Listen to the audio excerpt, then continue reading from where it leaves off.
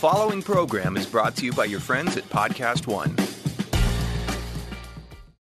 Lowe's knows you'll do spring right by saving on what you need to get your garden growing. We do it right, too, with incredible deals during our Spring Black Friday sale, like 19-ounce Bonnie vegetable and herb plants, 4 for $10.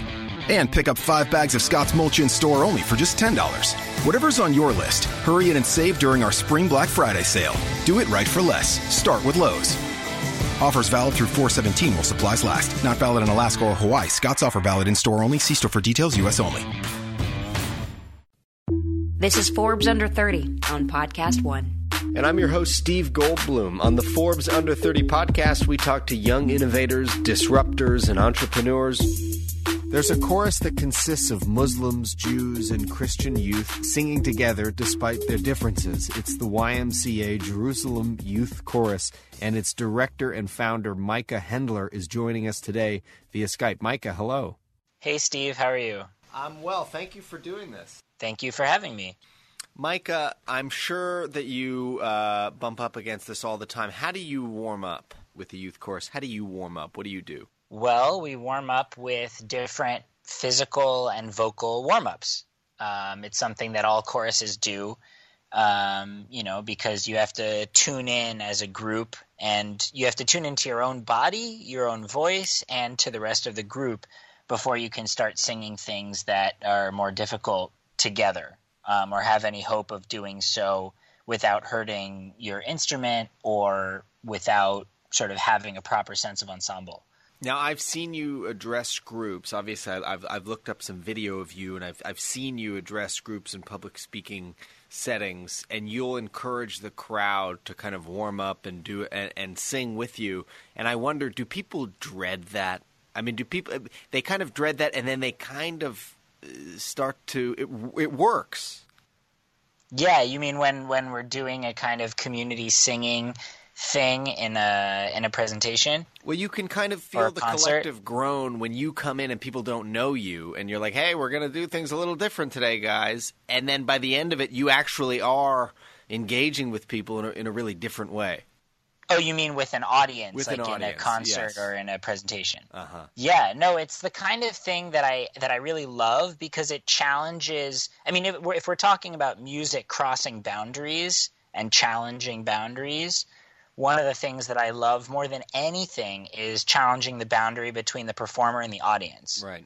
There's such an ingrained sense in our culture that people should either be professionals and sing, or they should listen and not sing if they're not professionals. And I think that singing is a fundamental right and a part of being human with others, that nobody should be able to tell you that you shouldn't be able to do that. So people have in their heads, a lot of people have in their heads that like, oh, I can't sing because like in middle school someone told them to stop singing because they were out of tune once. But if you create an opportunity that sort of puts people on the spot, but in a supportive way with other people who are also feeling put on the spot, and then everyone's actually able to do it because I pick a song that's like pretty hard to mess up, right? Then it's really empowering and people see that they are capable of more than they thought. And you like dispelling those conventions, like the idea if you're giving a presentation at a school, you don't want to just be like it's my turn to speak and your turn to listen.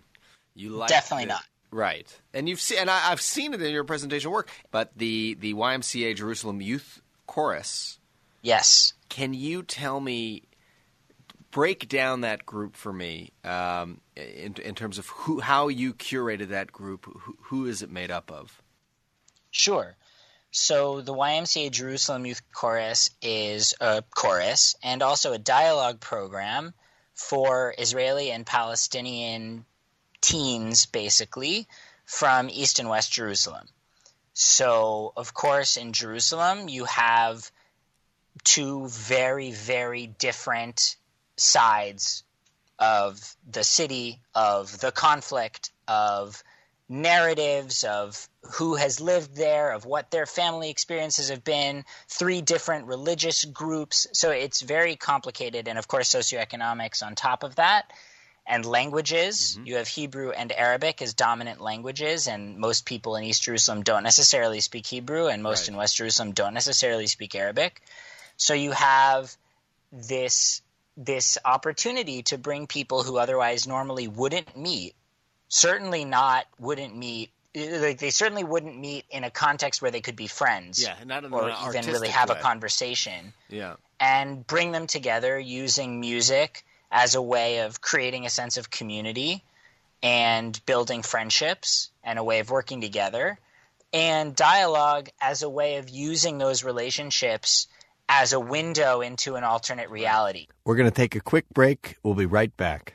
Small businesses are the heart of our communities. They're the places we could not live without. Whether you're looking to create a website for your business or a personal blog, you'll make a big impact when you build your site on WordPress.com. Even if you don't have experience building a website, WordPress.com can guide you through the process. They have hundreds of customized themes to get you started. You'll get built-in social sharing. And if you're on WordPress.com, you immediately have a leg up on everyone else when it comes to search engine optimization.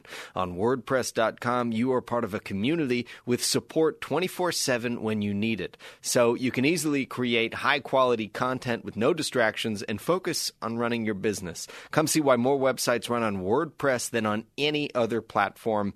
Get started today with 15% off any new plan purchase. Go to WordPress.com/Forbes to create your website and find the membership plan that's right for you. That's WordPress.com/Forbes for 15% off your brand new website.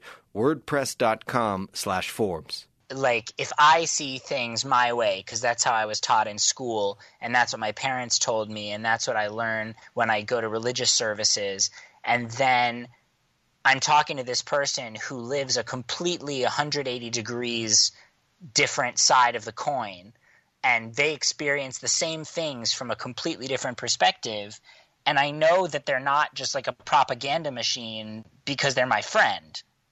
And then it's a way of really opening up people's senses of themselves, of others, and of the world. You're reconstructing a narrative.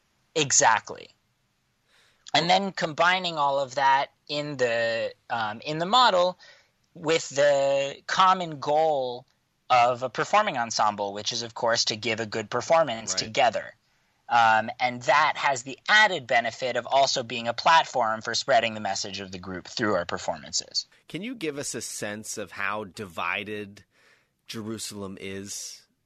Basically, East Jerusalem is majority Palestinian, West Jerusalem is majority Jewish, and these are vast majorities. Was the poet Amos Oz an influence for you at all, or somebody that, like a type of person that finds the shared sense of community and narrative and victimhood? Yeah, well, I think Amos Oz is an inspiration just by virtue of his work, though I wasn't actually exposed to it much until after I'd already started the chorus. But I think, I mean, mostly I had been exposed to both sort of the different elements of the chorus in my own life growing up. And then through pursuing the connection between these things, I saw that really starting a chorus like this with these different elements was what I wanted to do when I saw that they could be combined in a really powerful way. Let's talk about Seeds of Peace, because the Seeds of Peace is a camp. You were 14, 15 when you were there? Yeah, well, I turned 15 in the middle of the session. Okay. So you're 15 at Seeds of Peace. And explain what that's in Maine, right? It's a camp in Maine. And why don't you tell us what it is? Sure. Seeds of Peace is a summer camp and a dialogue program for teens from conflict regions and also Americans, and now also British folk, but not when I was there. And the idea of the camp is basically through normal summer camp experiences, through creating these kinds of friendships and relationships, combined with an intensive facilitated dialogue program that's the core of the camp experience, you create the same kinds of relationships and transformation that I was talking about in the chorus. And the idea of Seeds of Peace is to take sort of potential leaders from these different sides of different conflicts and give them this transformative experience when they're young and able to change their minds or see things more broadly, more easily, when they're not as convinced that they've seen everything. And then the idea, the ultimate dream, is that one day the leaders of both sides or multiple sides of whatever conflict will both be Seeds of Peace graduates who will have this shared experience and shared language and shared identity that helps transcend the divisive national identities that they came with in the first place. Micah, when did you have the idea to form the chorus? The more time I spent involved with Seeds, the more I saw that music played this same role, even in that context where people are supposed to have nothing in common, to build a sense of shared identity and community. And then I thought, wow, this is really what I want to do. I want to combine this musical power with this dialogue power and do it in a performing ensemble, because that was basically what I did throughout my life, was sing in singing groups. Yeah. And I thought Jerusalem was the place to do it. And that then actually became my senior thesis in college, was, can the model that Seeds of Peace uses, where you have music and dialogue sort of working in parallel, and then I said, okay, can you take this model and apply it on the ground in Jerusalem in a sustained way?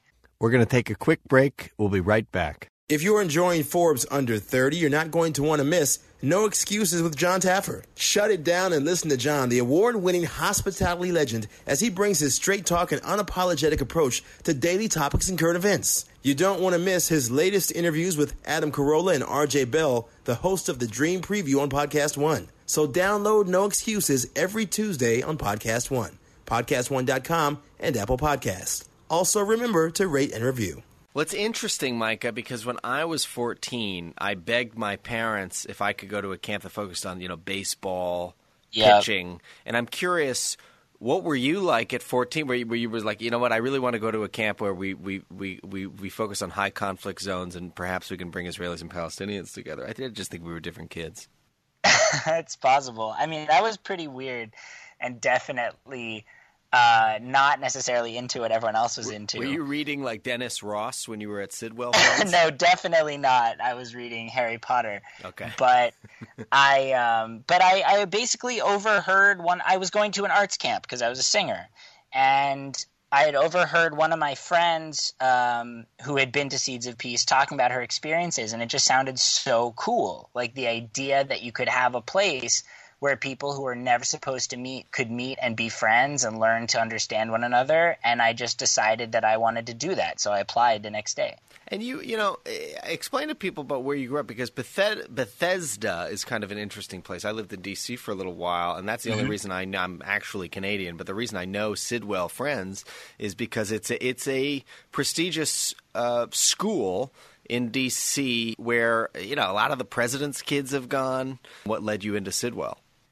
One of the things that I liked about Sidwell is the fact that it also, it's a very serious and very intense in many ways private school where people are very driven to succeed. It's a pressure cooker. But in some ways, but I think it's less of a pressure cooker than it might be because of the values upon which the school is based, namely sort of Quaker values of simplicity and of sort of sharing a sense of space rather than having to compete for it.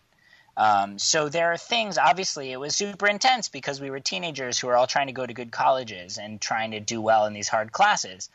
But grades were not public, for example, and like the colleges that people got into were like not public, things like that like the school there was no class ranking at Sidwell. Okay. So there are things that, that could have made it a lot worse, I'll say. But I had a really good experience there. When you, skipping ahead to the, to the Jerusalem Youth Chorus, when you go and curate this group and fill it with Israelis and Palestinians who are involved, how do they feel? Like, how do you find common ground as an American Jew coming in? How did they respond to you? And where do you even decide to host this thing? Because even the location of that is, I would imagine, controversial. Definitely. Ultimately, it's a really good point that you're getting at, which is about identity and about how people perceive one another's identities, and about how you perceive your own identity and how that impacts how people can relate to you. So I came to start the chorus. I am Jewish and I am American, but I didn't come as such. I came in my own head, at least, as a bridge builder who had spent at that point 8 years studying Hebrew and Arabic, studying musics of East and West, and trying to build a toolkit that would enable me to relate to everyone sort of at eye level, right, as they were. And obviously, I'm not perfect at that. I'm still not fluent perfectly in Hebrew or Arabic. I still have much to learn about the various musical traditions and cultures that are present in Jerusalem. But it was enough to show that I had made an effort to really meet people where they were, and not as somebody who was coming to turn them into something that they didn't want to be. Well, you do host this it's in Jerusalem, right? It's in Jerusalem, and it's at the Jerusalem International YMCA, which is a super unique institution in and of itself. It's not your neighborhood YMCA. It's a beautiful historic building that was built in 1933, actually by the architect of the Empire State Building, who was working on them at the same time, which is kind of a fun fact. But it was built to be a place for people of all walks of life and all religions and all narratives to feel comfortable being together and living together. And it's been that way for more than 80 years. So the YMCA in Jerusalem is really one of the few places in the city that people, both Arab and Jewish, can feel comfortable calling it their home. Well, so that was a huge advantage in being able to create a sense that we were really creating a space for everyone. We're going to take a quick break. We'll be right back. This Forbes Under 30 podcast is brought to you by WordPress.com. WordPress powers 27% of all websites, including the Forbes Under 30 blog. Get 15% off your new website today at WordPress.com/Forbes. That's WordPress.com/Forbes. Describe for me the typical response, if there is a typical response, that you get initially from Israelis and Palestinians when you present this group. Well, I think it depends who I'm talking to and how I'm presenting it. So I'll say when I go to schools in East Jerusalem or West Jerusalem, and I'm giving a presentation to high schoolers from East and West Jerusalem, because we recruit directly to the singers themselves. Like, we recruit directly to the high schoolers themselves, not through their parents or through administrators. Obviously, we sometimes have to go through administrators to get into the schools, or we have to get the approval of the parents in order for the kids to be in the group, which is another story. But we ultimately, the primary person who decides they want to be in the group is the kid. We're going to these kids, and I'm explaining that this is going to be the coolest thing they do in high school, that it's a chance to make new friends, it's a chance to work on different languages, it's a chance to sing, it's a chance to make music videos and travel the world, and a chance to also learn from people who are different from you, and also tell people from the other side of Jerusalem what your life experience is like and what you want them to know about you, because they don't have a chance ever to hear from you. And we get a fair amount of interest. Obviously, there are people who aren't interested. There are people who say, oh my God, I can't believe you're going to sing with blah-de-blah. I can't, aren't they all X or Y, whatever stereotypes, or just people who stay silent and don't sign up. But luckily, we don't need a group of 1 million. We need a group of 30. Every year we've had more singers than we have space for, and we have auditions and interviews to find the best group every year. Can you describe for me any of the tension that you've picked up on in the group and how it's informed your work? Sure.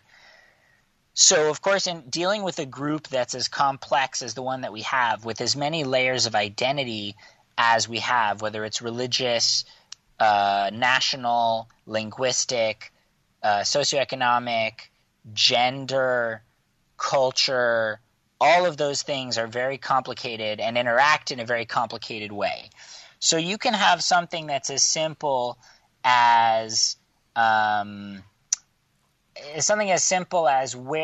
activity we're going to do, or whether the group, for example, how we respect one another's religious needs.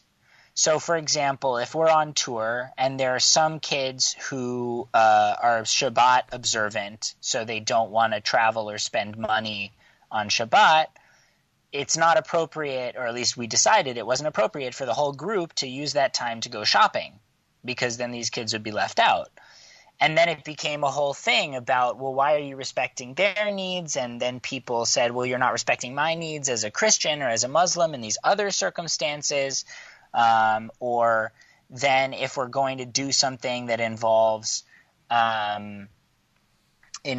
certain languages or sort of culture, like culturally, gender is dealt with very differently in different societies that make up the chorus. Right. So hugging somebody even in one culture is like, hey, I want to be your friend. In another culture is like, dude, I didn't tell you could touch me. Yeah. You know? So something as simple as that, it's like how you even interact with people across gender lines with all those different cultures and religious needs is very complex. And how about in terms of communication? What language are you speaking to them in? Yeah, so we don't have a common spoken language in the chorus. There's no language that everybody speaks. I mean, I would say other than music, but I also wouldn't say that music is some universal language that everyone automatically speaks. But I digress. We run rehearsals in English, Arabic, and Hebrew, and we translate everything. That's fascinating. So you're toggling between it takes a lot of patience, but ultimately it's the only way for everyone to be included. And we had the opportunity. There are programs like Seeds of Peace. Seeds of Peace runs only in English, right? They decided that it was more important for everyone to be able to speak to each other without translation, to not have the sort of the feeling of, oh, maybe they're talking about me behind my back in a language I don't understand, whatever. They decided, you know what, it's important that everyone speak English. But in the chorus in Jerusalem, I made a different decision, that we wanted the chorus to be open and accessible to everybody, regardless of how good the school is that they went to, which basically would determine whether they spoke English or not. Yes. And for everyone to be able to interact in their mother tongue. And in dialogue, we have translators, and in rehearsal, I or some of the kids help me translate what we do. And that has opened up the group to people who otherwise wouldn't be able to come, who contribute an immense amount. And specifically, musically, has really shaped what we can do as a group, because often the Palestinians who only speak Arabic come from a much more traditional Arabic music background, which gives them an entirely different skill set musically than the kids who come from a more Western music background, who are generally the ones who speak English. So even that, like, it allows us to incorporate all kinds of improvisation and rhythms and an entirely different flavor musically that's a critical part of our sound that we would lose if we made everyone speak English. We're going to take a quick break. We'll be right back.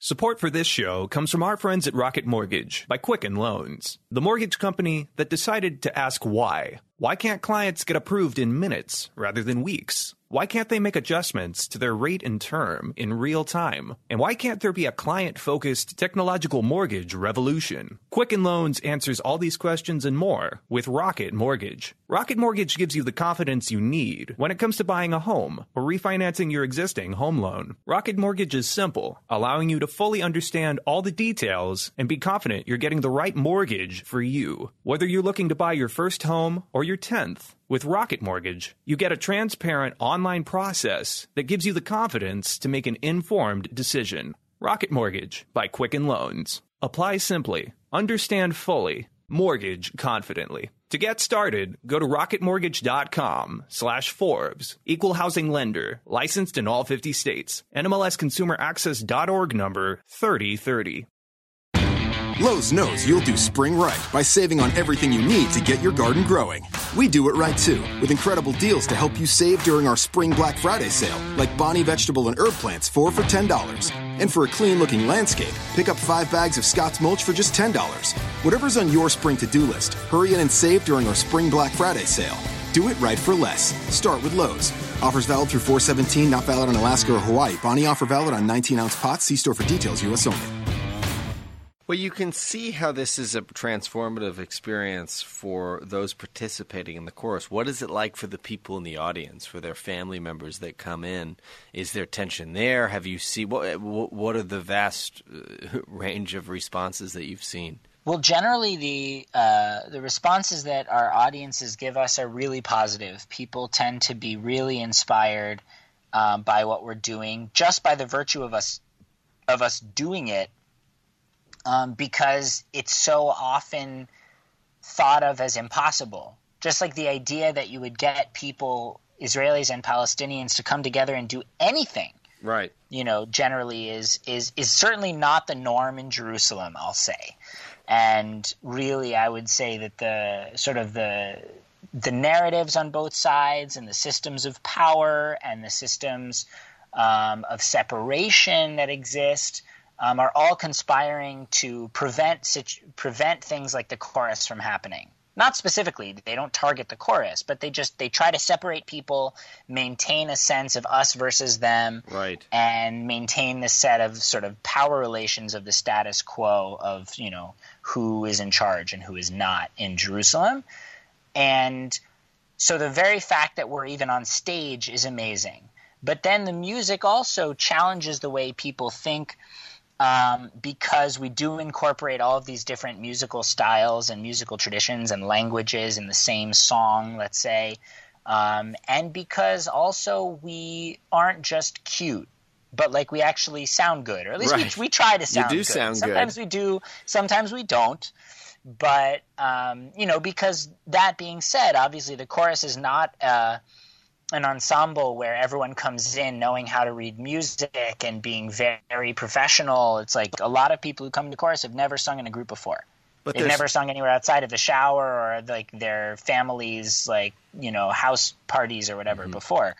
But so and the way you're selecting this group is competitive, right? Not everybody gets in. You're still people apply. Definitely. And we do both musical auditions and personal and group interviews.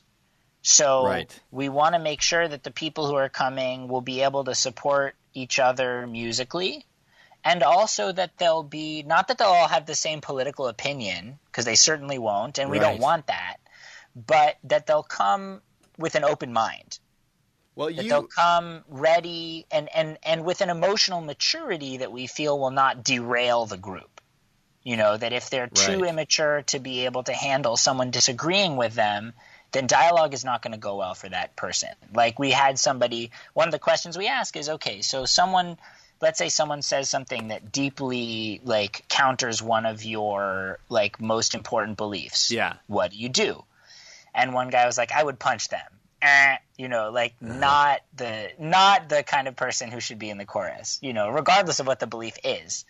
But it's definitely not about bringing people who already agree, because they definitely don't. Well, let me ask you this. So much of the problem, I imagine, is the different narratives and dissemination of news. Like these people are receiving news about themselves as vastly different, not unlike, by the way, in the United States, where we're getting very different news on MSNBC versus on Fox. So how much is it an opportunity that you see for having them together in one space? And what are you doing with that time? What kind of discussions are you having outside of the chorus?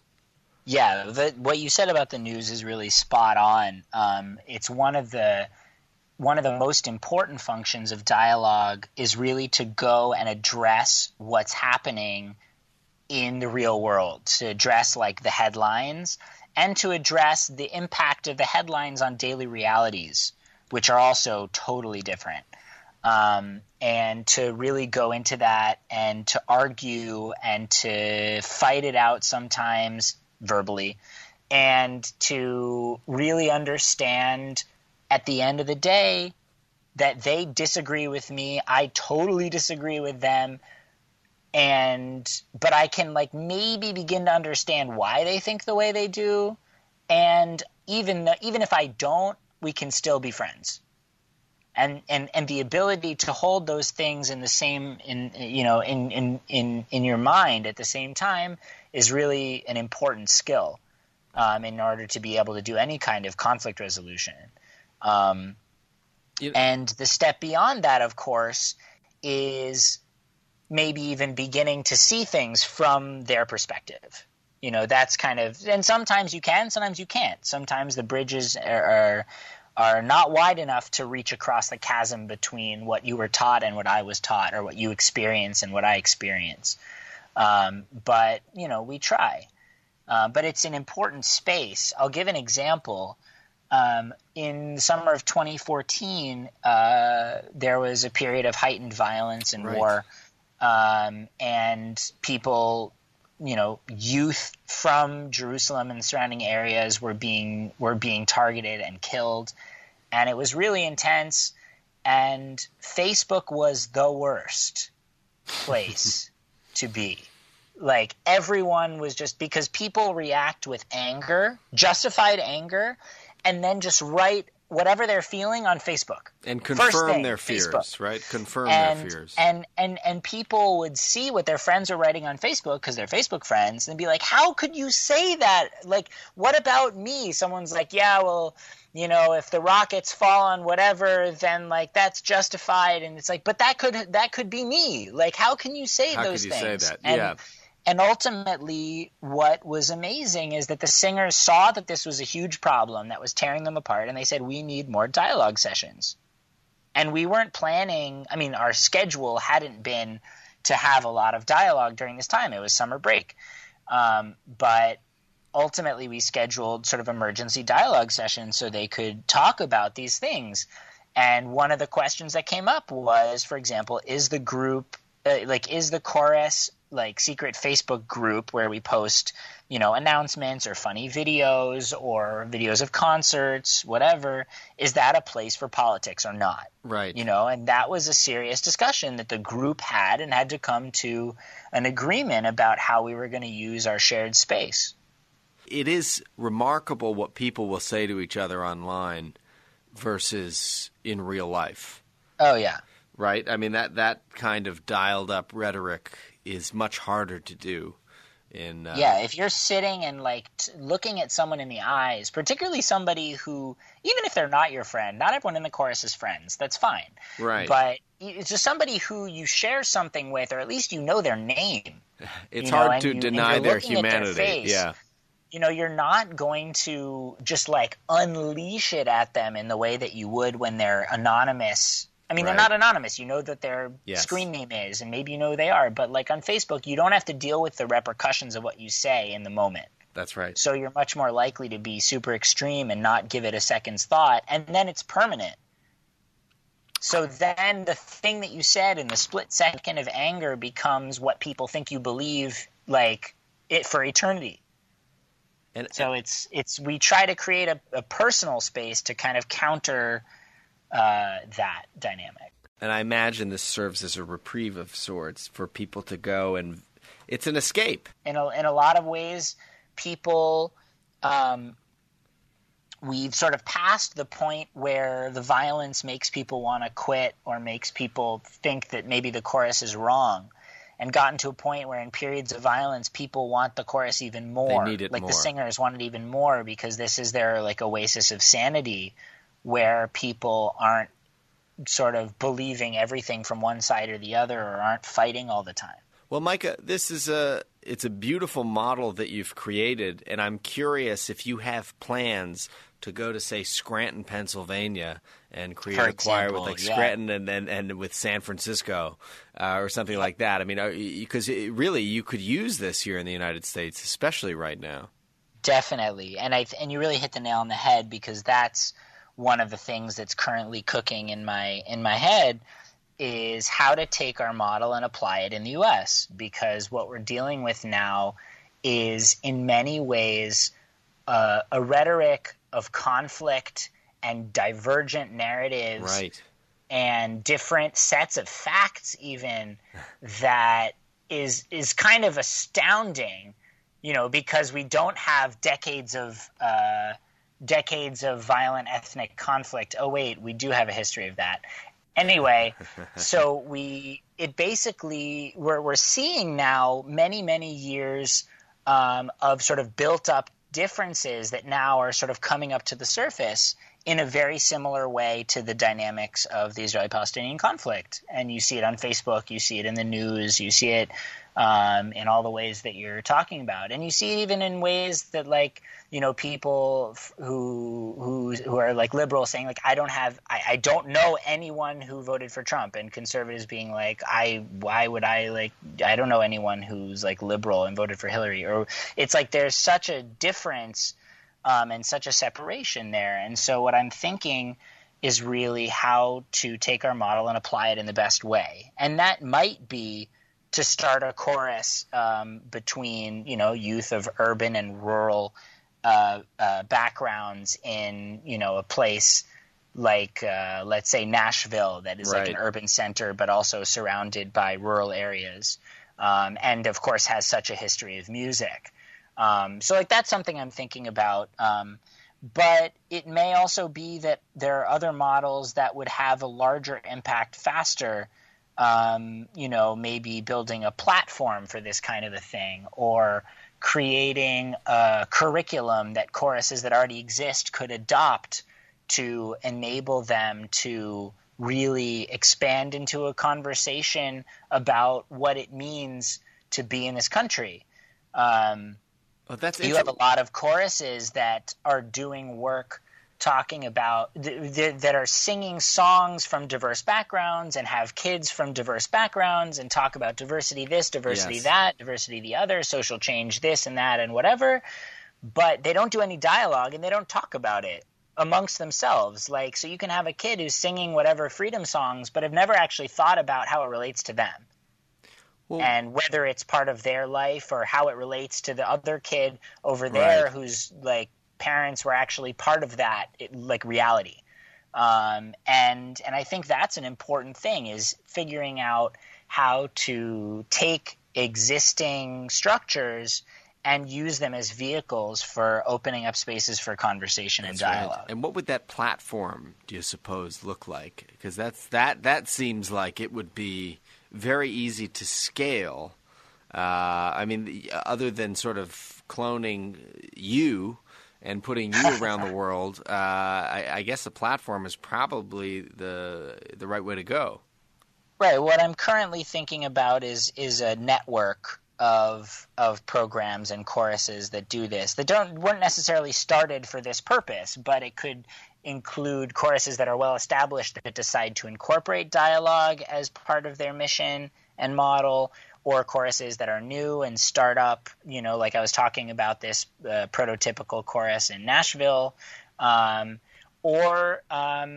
thinking what I would like to do ultimately is to do something even more than that can sort of reach out even beyond that. But I'm not sure. I'm still very much thinking like what that is and what's the best way to reach the greatest number of people with the greatest positive impact using the model that we have or some variant of it. So certainly if anyone listening has any good ideas or knows anyone who's doing this kind of work, I would love to be in touch. Well, we encourage people to comment, and I think one of the exciting things that you've done is taken this course on the road.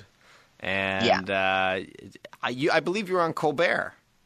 Yes, we were on The Late Show with Stephen Colbert 2 years ago, which was tremendously exciting and a really crazy experience because we found out that we were invited officially to be on the show about 2 weeks before the show.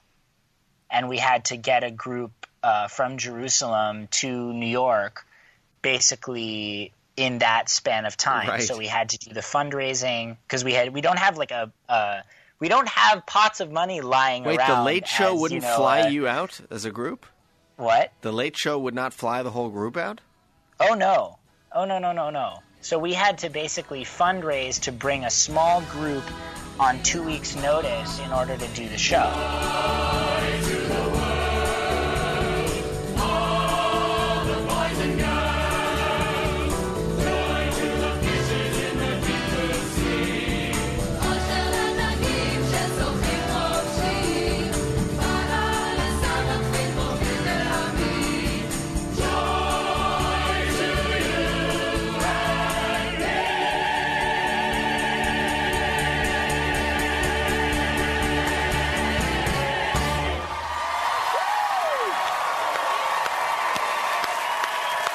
The YMCA Jerusalem Youth Choir and the Choir of St. John Baptiste.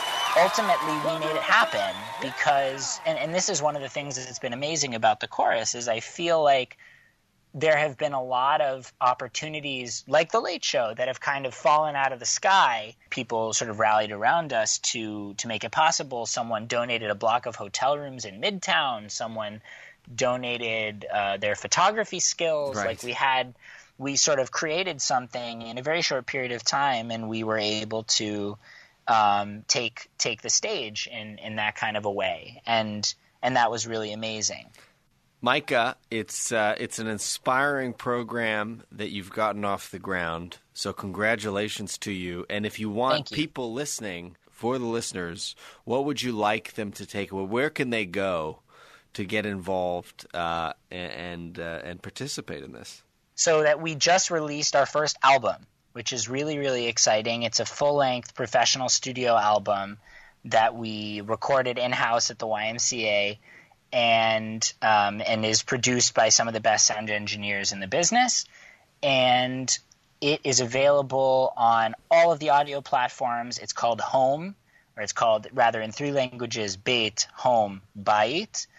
And that's a great way to begin to sort of engage with our music, to see who we are, whether you groove with it, whether you don't, and to support us as well in doing that. In addition to that, we are working on a documentary.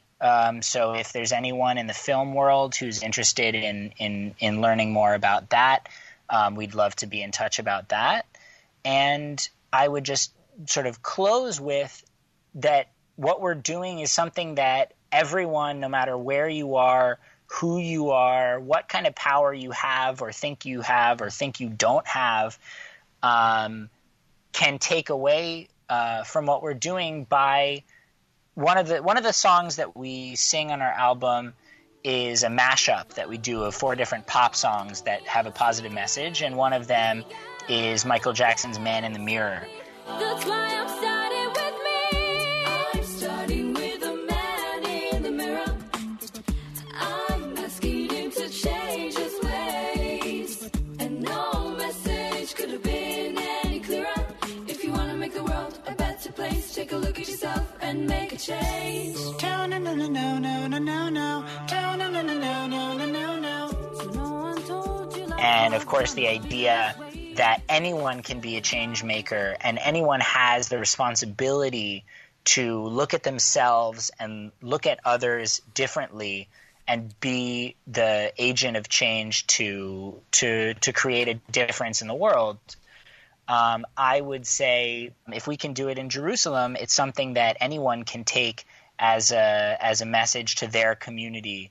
How do I relate to others and to the world, and how do I want to relate to others and to the world? All right. Thank you very much for doing this. Thank you. Thanks so much for having me. That's it for this episode of Forbes Under 30. I hope you enjoyed it. If you want to reach out to us with a comment or question, please do so at under 30. That's the number 30 at podcast1.com.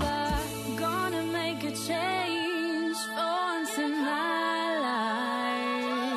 1, 2, 1, 2, 3, 4. I'm standing with the man in the rain socks ball. I'm asking him to change his ways there before. No message could be there for me. You wanna make the world a better place? Take a look at yourself and make a change.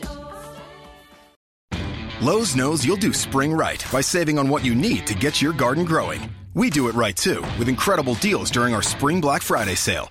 Like 19-ounce Bonnie vegetable and herb plants, 4 for $10. And pick up 5 bags of Scott's Mulch in store only for just $10. Whatever's on your list, hurry in and save during our Spring Black Friday sale. Do it right for less. Start with Lowe's. Offers valid through 4/17 while supplies last. Not valid in Alaska or Hawaii. Scott's offer valid in store only. See store for details. U.S. only. At the border, I'm Ed Donahue with an AP News Minute. At the roundtable discussion today in San Antonio, Texas, President Trump heard something he said he never heard before about life along the border. Many people are dying, and the danger of living here, unless you know exactly what you're doing, is tremendous. This is Texas Lieutenant Governor Dan Patrick. Where are the people in Washington to stand up for these children, these women, these senior citizens? Where are they? Bring them down. Mr. President, let the Democrats come down to Brooks County. Let them come to any of these ranches. Let them see these bodies. Let them see the skeletons. We have the photographs. Attorney General William Barr says he thinks spying did occur on Donald Trump's presidential campaign, suggesting the origins of the Russia investigation may have been mishandled. Scientists released the first image ever made of a black hole, revealing a fiery ring of gravity-twisted light swirling around the edge of the abyss. One scientist said, "Science fiction has become science fact." I'm Ed Donahue.